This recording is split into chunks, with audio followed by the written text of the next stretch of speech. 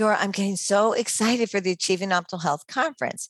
I'm getting all of my questions ready to pick the brain of the amazing Dr. Aviva Ram, who's not only a physician, but a very experienced herbalist as well. Yes, she's so incredible. In fact, we have multiple outstanding physicians and nutritionists joining us this year. Honestly, you could spend a lot of time and a lot of money trying to consult with all these physicians on a one-to-one basis, but we get to have them all in one room for an entire day. We really hope you'll join us. Visit our website, achievingoptimalhealthconference.com, to register, and please invite your friends too. People are yearning for information. Having the opportunity to encourage people and to educate people and inspire people. It's amazing to be able to say we'll carve out time to take care of ourselves. There's something for everyone.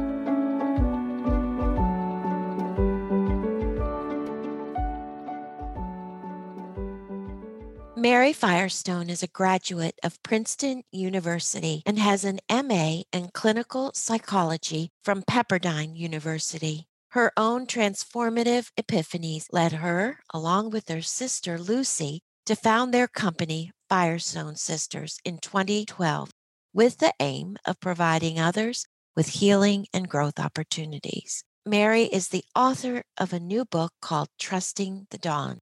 Welcome, Mary, to Health Gig. Thank you both so much for having me. Mary, thank you for being here.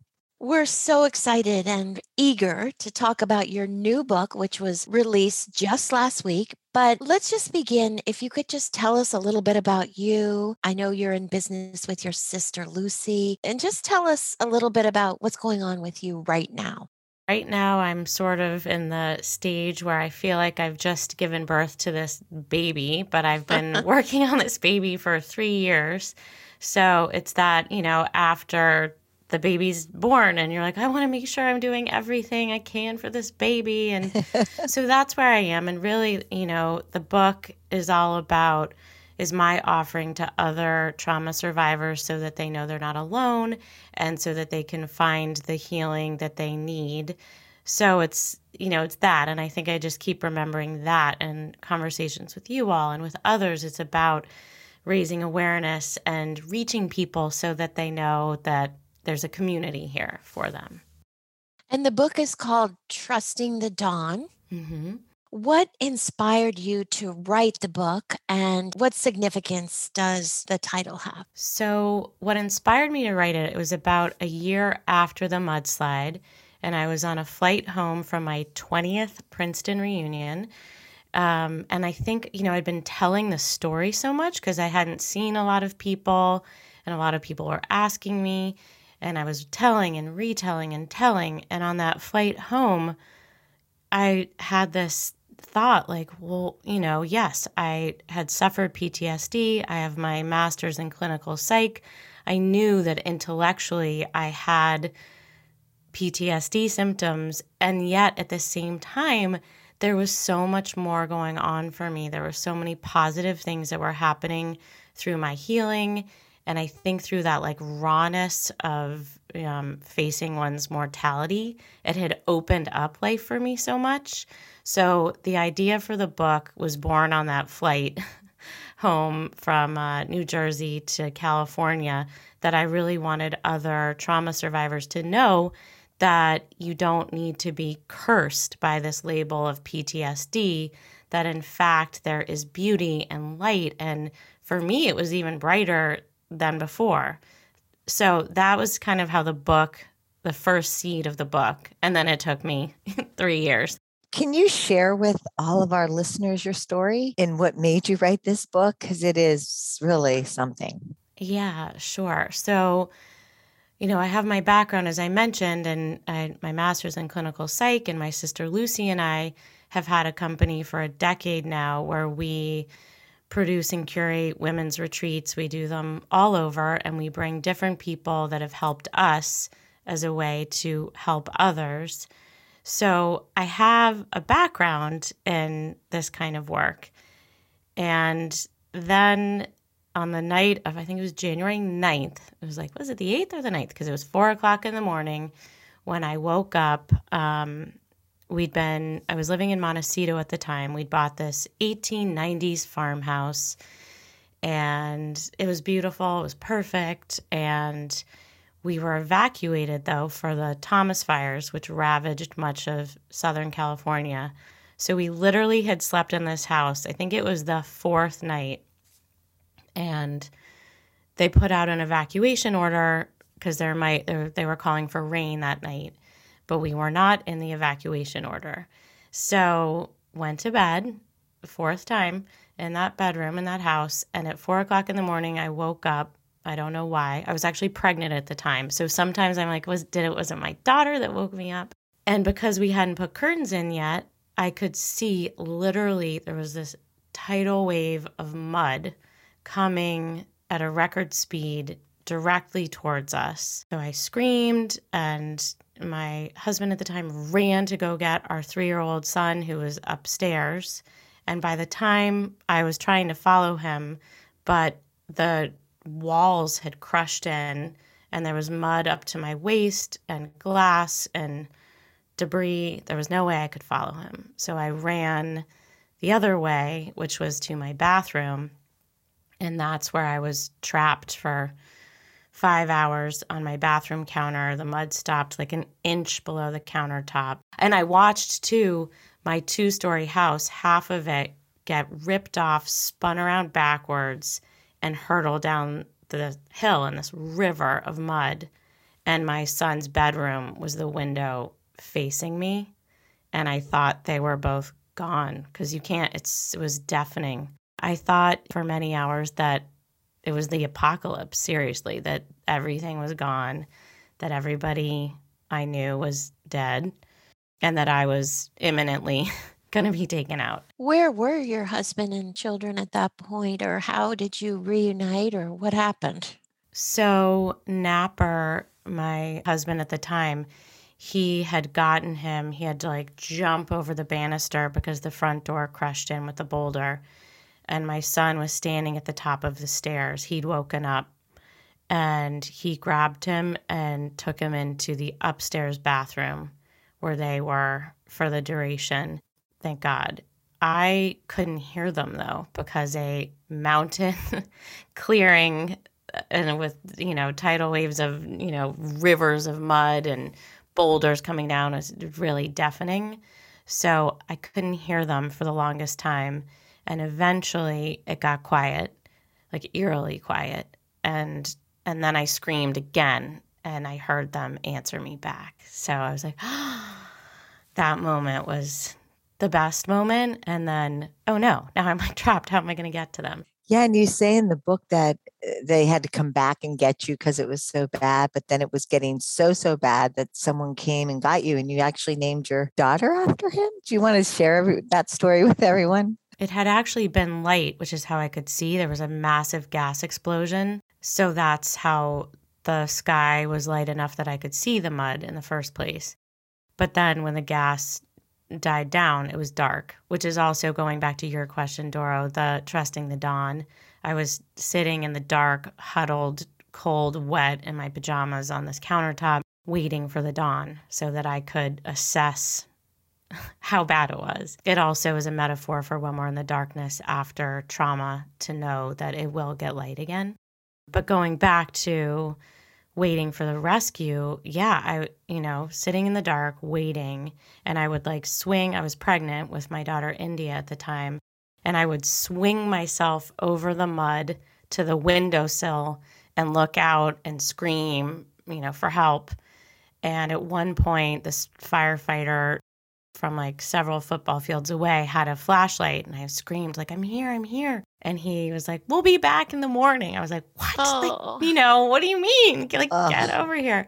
So then hours go by, and when it was dawn, I was waiting I saw helicopters rescuing my neighbors from their roofs, the ones that had not perished. But I was like, no one's seeing me. Oh my gosh, I'm here. And finally, a civilian named Orion Womack came charging through the mud and waders and was like, we have to get you out of here. There's gas, there's electrical wires, there's sewage. The house could give. So he got me out and put me on the back of a firefighter who carried me out the rest of the way. And my daughter bears his name. Her name is India Orion, and he's amazing. He's met her, and what a hero. And he wasn't a neighbor. He was just a good Samaritan coming around to help people. He had actually lost his father in the La Conchita mudslide. So I wonder if that drove him to want to get out there and help. How's your family doing? So after the mudslide, obviously we'd all been through an intense trauma. So we found him an amazing therapist. His preschool is really wonderful. So, we went to therapy with him and he, we talk about it. And especially with, the book coming out, they both were in the car on the way to school and we listened to a radio interview where I was talking a little bit about what had happened. And they asked questions. And I think that's the important thing is like not stuffing anything down. Right. And feeling okay asking the questions. And gosh, that was really scary. And we're okay. And that's not going to happen again. So they're doing great. I mean, Ever's 9. Oh, India's my 4. Oh, Yeah. So sweet. Wow. I know in your book you talk a lot about different modalities to help taking back your power after trauma. What are some of the things that you found were helpful? And also, if you could define the difference between PTS and trauma, what is the difference between that when someone says, oh, I have post-traumatic syndrome versus trauma?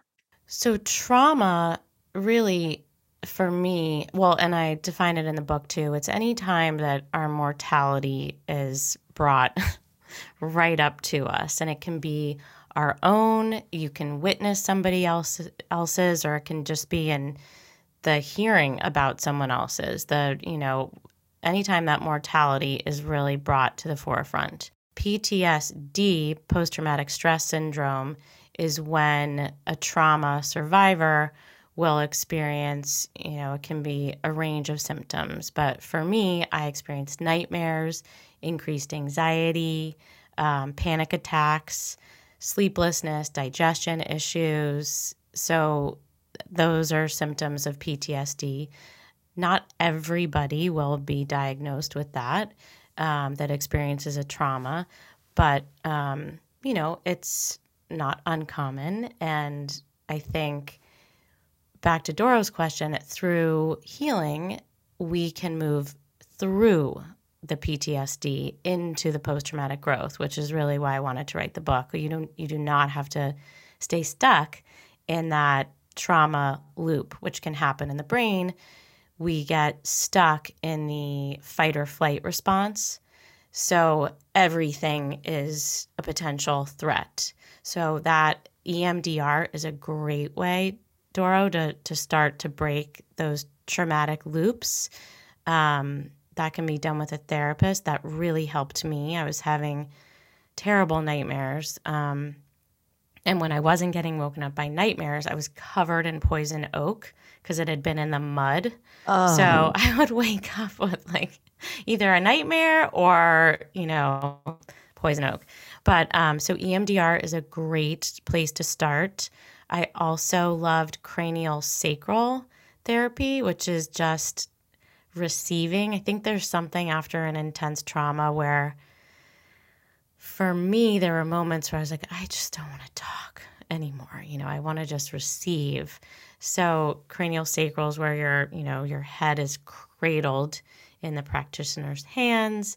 My practitioner did kind of a light massage, and then she's kind of encouraging different parts of the brain to speak with one another. She gets into it in the book. And you have a wonderful product that you use at your retreats. It takes the retreat home with you. Yeah. My sister Lucy and I developed this essential oil-based perfume called the First. And we designed it so that every ingredient in there makes you feel a certain way, not just smell good. So, sandalwood for grounding, juniper for detoxifying, rose geranium calms fears, honeysuckle is evokes our sweetness. So we've been selling it. We offer it on our retreats. We call it a retreat in a bottle, and as a way to kind of anchor back to that feeling, because our sense of smell is our most powerful sense. And we sell it on our website. So. That's awesome. The way you wrote the book was so great, or is so great, how you talk about it and then you say, this is for you.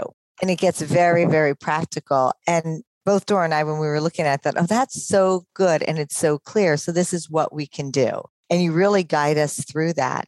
What do you think is, if you had to say your top three, you said that EMDR really worked for you? EMDR was great. I also had such a cathartic healing experience doing ketamine therapy. Yeah, tell us about that. We've heard so much about it and have known several people that have done it and have had huge success. I was raised in the 80s with, the Nancy Reagan, just say no to drugs. And I, was such a goody two shoes in that respect my entire life. And in the course of my healing, I kept hearing too about ketamine therapy. And I wound up meeting in Santa Barbara at lunch one day this amazing woman who was like, you've got to meet my husband, Dr. Jeff Becker. He changed my life.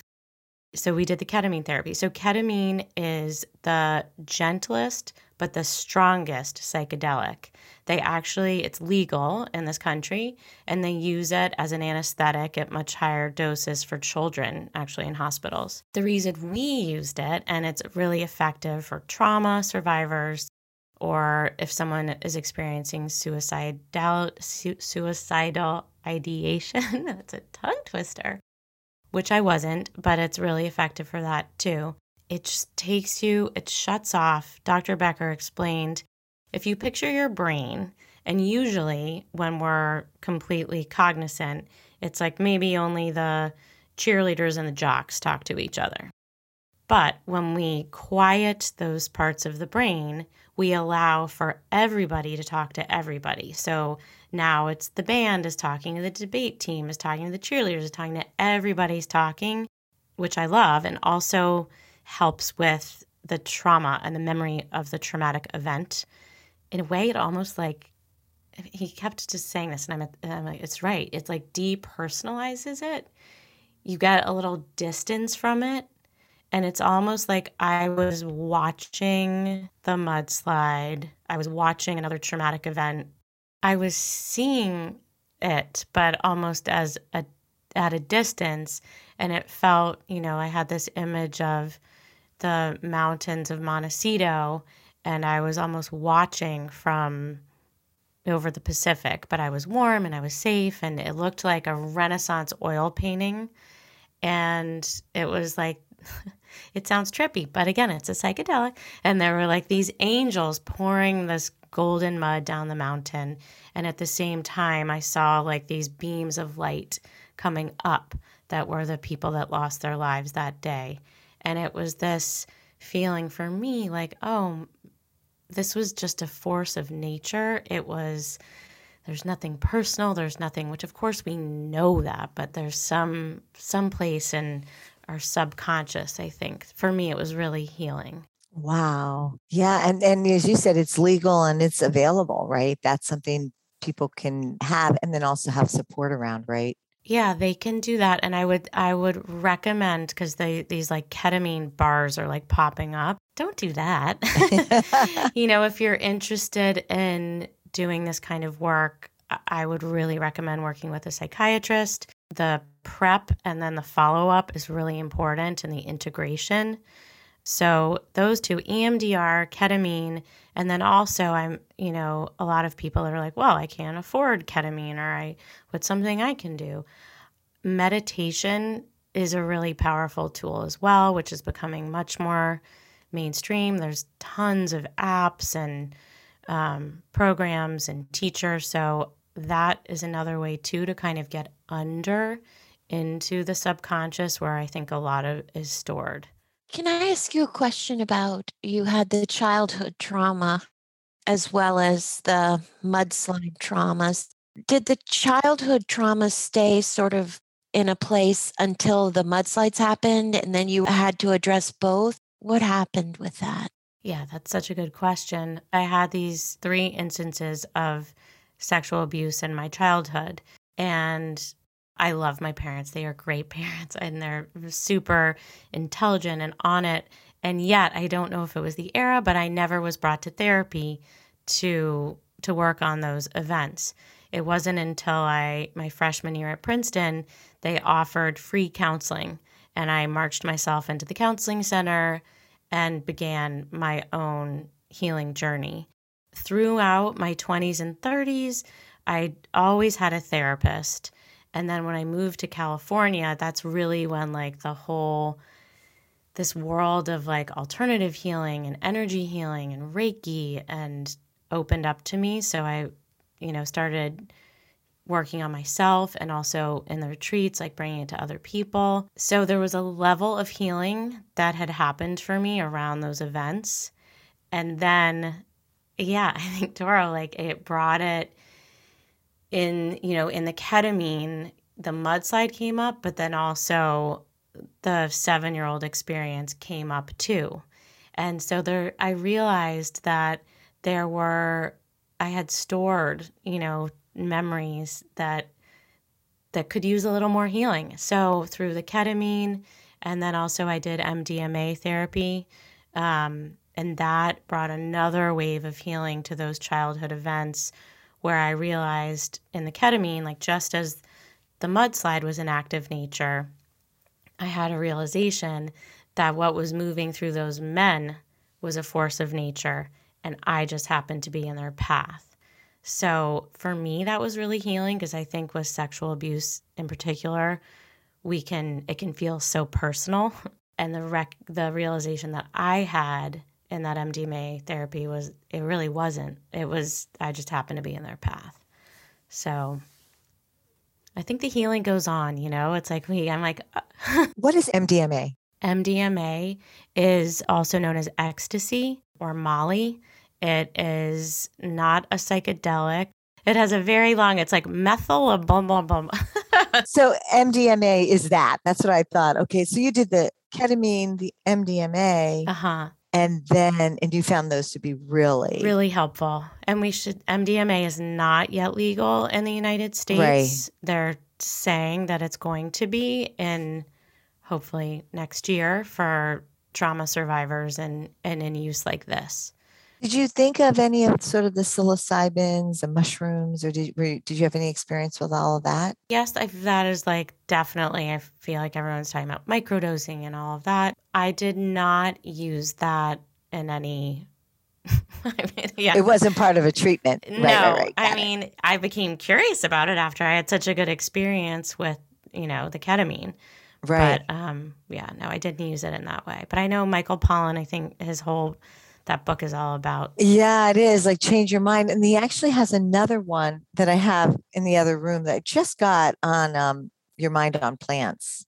And it's pretty interesting. And he talks about, how caffeine is a plant, and our mind on that and our mind on morphine and that kind of stuff. But anyway, it's really interesting. So then as the alternatives, you just sort of use them all as different modalities then, right? So you did your ketamine, you did the MDMA, and at the same time you did the EMDR, or do you do it like I do this, and then integrate it? Yeah, that's also a really good question and that I want people to be clear on. No, I didn't do it all at once because I think then you would overwhelm yourself and your nervous system. So this was, a process of 3 years of trying different things and, going one at a time. And I emphasize that in the book that certain modalities might be right at different times in your healing. And also if someone tries something and it's like, whoa, this is way too much, or then, okay, maybe it's not the right treatment period, or also maybe it's just not the right treatment at that time. And it's something to be revisited when you're farther along in the journey. Did you, while you're doing this and after the trauma and during the trauma, do you have a sense of your soul? Yeah. So I was raised, I went to National Cathedral School for Girls. So did I. Oh. You're way younger, but yes. No, I love it, alums. And I went to Episcopal church and Christian camp. I was raised with that in the background. And then I think when I got older, and again, moving to California and being exposed to different religions, now I would say I'm more spiritual. So I've always had that. The night of the mudslide, without a doubt, there was a presence with me that was loving, that kept me safe. There are like dozens of reasons why I should not still be here and why my family should not still be here. So that to me, I was like, there was a divine presence with me that woke me up, that got me safe, that kept, all the different things. So, and even as I was sitting there in the dark, I was praying and I felt there was some kind of veil to another dimension was open to me.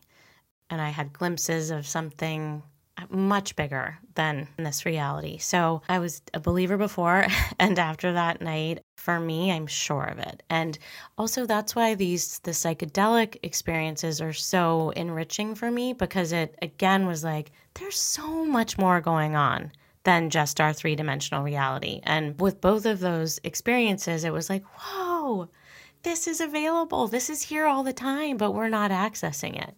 So it was really exciting, and I definitely believe in spirit and soul. I also did past life regression therapy, which was really interesting. Yeah, how did that go for you? It's really powerful. Nikki Cosmo, she's based in Malibu, but we did it over Zoom, so anyone could do it. And she hypnotizes you. And I think I'm like, this is not going to work. This is not going to work. Well, it worked. And I had this really strong image. I knew I knew I was a knight. And I thought I was a man because mostly the knights in my knowledge are men. But I realized, no, I'm a woman. And I had this long braid and I was out on the battlefield and I had this strong sense that I was fighting for something really important that was good. And that theme kind of kept coming up for me in different sessions too, of being killed for doing healing work or fighting for good. And they actually even call it the witch wound, I think. One woman, I was like, I think I was like a healer in a past life and I got killed for it. She's like, oh, it's the witch wound. Oh. So now I wear a bracelet most of the time that says they can't burn us all. Because you're a witch. Okay. Because I'm a good witch. And the image that comes up in my head is like Guinevere and Sir Lancelot. You're Guinevere. I love it, Dora. Maybe I was Guinevere. I think maybe. She was beautiful and blonde like you. Back to the mudslides and the spirit and soul question. Because you survived it, do you feel survivor's guilt or anything along those lines? One of my good friends lost his mom that night, and she was a neighbor. And so we've talked, and yeah, I don't know if I feel guilt, but I feel, again, that all of my what ifs wound up with everyone I loved surviving, and his what ifs wound up with his mother not being here anymore. So I don't know if I don't feel guilt, but I feel a duty almost to, not duty, but inspired to want to offer. I think that's a lot of what the book is about, is wanting to offer healing and hope and love and support to people that need it. I had an experience with a shaman in the Arizona desert, because at that time I was terrified that everything was going to kill me. I was going to die at any minute, that every time it rained, I was going to be taken out, that a tree was going to fall. I mean, everything was a potential death threat. And he said to me, do you think that you survived all that to be taken out now? No. Like, you survived because you have to do this work. Like, you're meant to go out and help other people through their dark nights of the soul, so to speak. So That's how I'm channeling it that way. Yes. Yeah. That makes sense. I know, Doro, you talk about your father when he was shot down. Yeah. And I think that's probably what you were thinking about, right? Because he was shot down in World War II and he survived it, but the other two guys did not. And I think he spent a lifetime wondering why he survived and the others didn't. But he also, like you, turned his life into good and serving and giving back. So it makes sense to me, your perspective on it. What's your perspective on aging now? Did that change? Yeah, I would say it did. I'm 45 now, and we hear everyone being like, oh, another year older, like, oh, and I'm like, wait a minute. It's a privilege and a joy to be another year older. And I think it also made me realize too that, and I say this in the book, like now is the only guarantee. So many of us, and myself included, can get caught in, oh, I'll do it, like when the kids are older, when I have more money, or and it's like, are you enjoying your life right now? Because now is the only guarantee. I would say it's made me a little bit more in the moment, really conscious of who I'm spending my time with, friendships, relationships, how I'm showing up in those relationships, going on the trips that I want to go on now when I can, like doing all those things that maybe we put off. I would think for you, living in the moment means a whole lot. Yeah. Who are your mentors? You're young. We have almost 20 years on you. Don't look it. So I need your tips, please. Who are your mentors in life? I have a lot of people that have helped me along the way and guided me. I would say Dr. Jennifer Freed, who's in my book. She's a psychological astrologer. I love her. We've worked together. She's also just been a great friend to me. So she's one for sure. Another woman who I've just met over Zoom, I interviewed her for the book, Dr. Edith Eger. It's a choice. Yeah, I saw that. Yeah. We know obviously her work, So The Choice, she's written 2 books, The Choice and The Gift. And she's a Holocaust survivor, and she's had this thriving practice in La Jolla for decades. She's in her 90s now. I listened to her book on Audible, and her voice is at the beginning. Amazing. Yeah.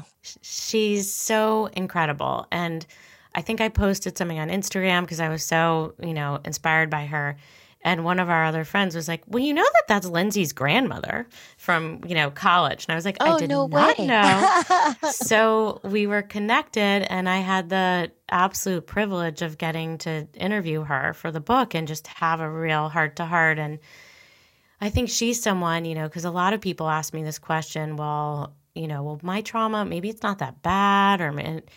And she said, trauma, there's no hierarchy in trauma. Everyone's trauma is the worst because it happened to them, which I really like that, because then that gives people permission to find their healing, do their work, name it as such. It's a trauma. So she also says, that was something I love, that we will all be victimized in life. That's just part of the human experience. But our choice is, do we stay in victimhood, or do we move through it? You say that in the books so well. Yeah. Thank you. She's a hero of mine. Joe Dispenza is amazing. He's a meditation teacher. And he actually, doing his work, he says, when you start to do the work, your life may look like chaos, but it's just different, things that are not in alignment with you anymore will fall away, and your life will become even more beautiful and dynamic. And that definitely happened for me with his work. So fun for you to have all access to these amazing people that, as you say, are great mentors and great teachers. But your sister, tell us about your sister. Lucy. Yeah, Lucy is 2 years younger than me, although everybody thinks that we're twins all the time. We look and sound very similar. She has been the longest love relationship of my life. I know, you said that in the book, which was so sweet. Yeah, we've always been extremely close. I feel like we've only lived apart maybe like 2 years of our lives. She lives around the corner from me, and we have our business together. We're best friends. we're raising our kids together. And yeah, she definitely inspires me. And I don't mentor, but we do it together. Yeah, you do it together. She's like my sounding board, and we always say, like a sister, no one will tell you quite like a sister. So that raw honesty. Oh, that's so great. Gosh, incredible. Well, this book, really, thank you so much for sharing this, Mary. Thank you for it very much. And all the amazing people that you spoke to. Like, I'm now wanting to go to do the past life. Oh, yeah. Yeah, Nikki's awesome. Yeah. Yes, Mary, thank you. And we hope everyone will run out there and buy Trusting the Dawn, because there's so much in it that's going to help us. So thank you. Thank you for joining us on Health Gig. We loved having you with us. We hope you'll tune in again next week. In the meantime, be sure to like and subscribe to this podcast and follow us on healthgigpod.com. I'm Trisha. And I'm Doro. Be well.